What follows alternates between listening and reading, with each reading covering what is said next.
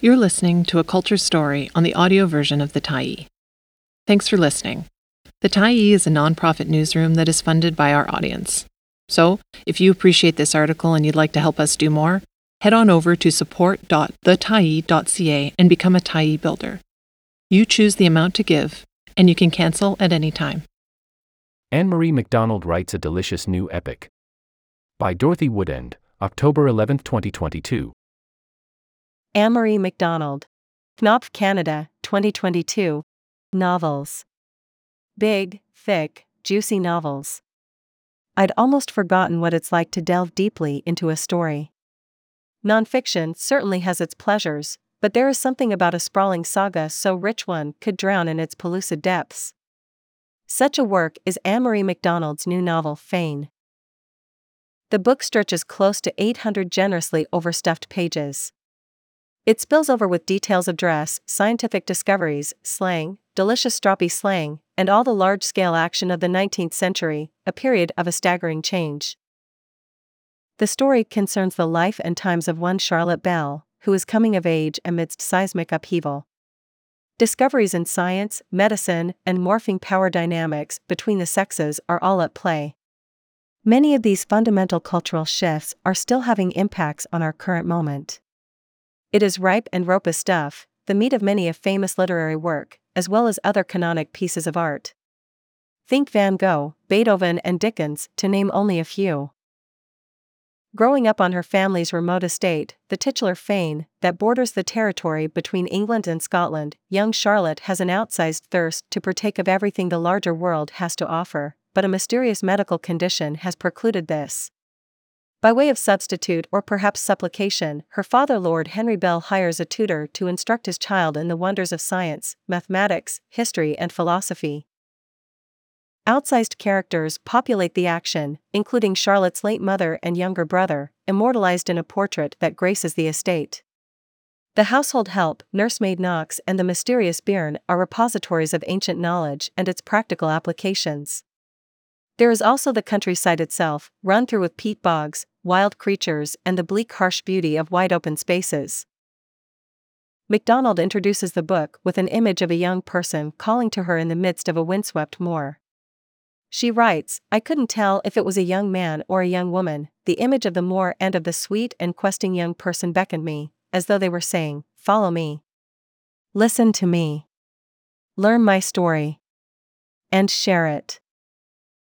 The opening chapters of the story, captured in the heady headlong breathlessness of youth, are chock-a-block with enough material for 3 or 4 different novels. But this is only the beginning of the story. Onwards. On the phone from her home in Montreal, MacDonald is an ebullient and familiar presence. She's been hard at work on the new novel for the past 6 years, although the previous 4 years that were the pandemic period that she admits did very strange things to our collective sense of time. "The past few years were like time bending in a mirror," she says. Actor, author, playwright, triple threat, MacDonald graduated from the National Theatre School in 1980. After cutting her teeth in Canadian theatre, she took on roles in film and television, CBC series Life and Times and Doc Zone, and film, Better Than Chocolate and I've Heard the Mermaids Singing. MacDonald's first novel, Fall on Your Knees, was published in 1996. It won the Commonwealth Prize and was shortlisted for the Giller Prize. Her subsequent works of fiction, The Way the Crow Flies and Adult Onset, were equally celebrated. In 2019, MacDonald was made an Officer of the Order of Canada for her contributions to the arts as well as her activism on behalf of LGBTQ2S+ rights. After finishing a work this long in creation, MacDonald likens the moment to a great big sharing. "It is deeply gratifying, still," she admits that there is something of a weird split that occurs between the person who wrote it and what comes after. The work of a writer comes in different parts. There is the heavy lifting of actually putting a book together, what MacDonald describes as molding it, shaping it, making it as seamless as possible for the reader.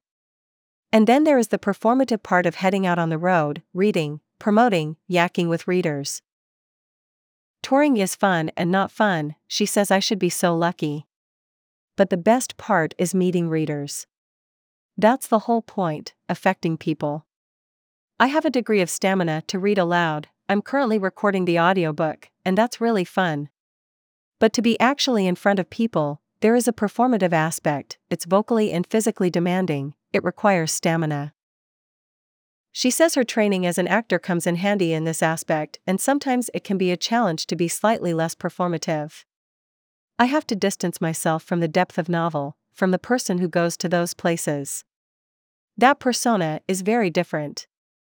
It's a big shift, these different modes. After spending so much time with characters, I wonder how it is let them loose out into the wider world. Everyone who reads a story has their own interpretation, their own image of who the characters are, what they look like, and what they need. This kind of ownership strikes MacDonald as another fascinating aspect of the writing process. She enjoys the idea that once a book enters the world, the audience takes agency, bringing their own interpretations, and that there is no single authoritative version of the story. It's incredibly rewarding that they own it, she says of the audience. Long before that payoff comes the great deal of pleasure to be had in the research phase. The Oslo Library of the History of Medicine, absolute heaven. She exclaims of the McGill University Library. Although some excavations come easier than others. When I tell her that I love the deep dives into the minutiae of the fashions of the age, there's a laugh and a sigh. I love that you appreciate the fashion aspect, it was the single most challenging part. MacDonald admits she is a person who doesn't dote on fashion. Yet the intricacies of dress in 1885 are legion. I've spent my adulthood avoiding this, she says. How do you put your girl clothes on? Underpants have 5 different names. For a woman of a certain class, the fetters of dress, of a lady's toilette, were something of a prison. MacDonald recreates this on a very human level. She investigated girls' and women's clothing with the help of a designer friends as well as online research through channels like Prior Attire, which features videos detailing complete wardrobes and articles of clothing from the past 200 years. It's a comprehensive collection that details everything from garments to the type of fasteners people used. MacDonald seeks to fully immerse the reader in the time and place where the action is happening, an effect that stems, she says, from visual cues, the actual names of things, a feeling for the territory. Which is why she attends to precise details of fashion, architecture, even chairs. In returning to this period, it's natural that associations with other novels emerge. In places, Fane almost feels picaresque in the style of Tom Jones, with generous lashings of the Brontes and Virginia Woolf's Orlando, to name only a few antecedents. There are also echoes of epistolary novels, like Samuel Richardson's Clarissa. MacDonald says some of her early influences weren't just literary, like Jane Eyre or C.S. Lewis' Narnia series, but also Looney Tunes. I came of age in the theater, she explains. Part and parcel, I was very much out of step with my generation. I want to give people a story. I welcome different tastes. And as many kinds of people as possible. It is natural to want to know about a writer's process, but sometimes even the writer isn't sure how a story comes to be. Were there any surprises along the way, characters suddenly doing things the author didn't expect or see coming? Once characters are alive, every now and then, I'm taken by surprise, to see it typed out of my ends of fingers. As the narrative emerges, there are tributaries that get abandoned because they're not alive. You have to stay where the heat is, to stay where it's alive. The other stuff just falls away like dead skin. I admit that while reading, I skipped ahead to make certain that some of the central characters were okay at the end of the story. As MacDonald has said in earlier interviews about her work, any story that doesn't end with everyone dead is actually a comedy. I asked her about the emotional requirements placed on the writer when the characters they have created suffer. You have to feel it, you have to take that journey, she replies. It has to pass through me, the totality of me. It's an emotional journey, but only remembered on a cellular level. I use myself as a lens.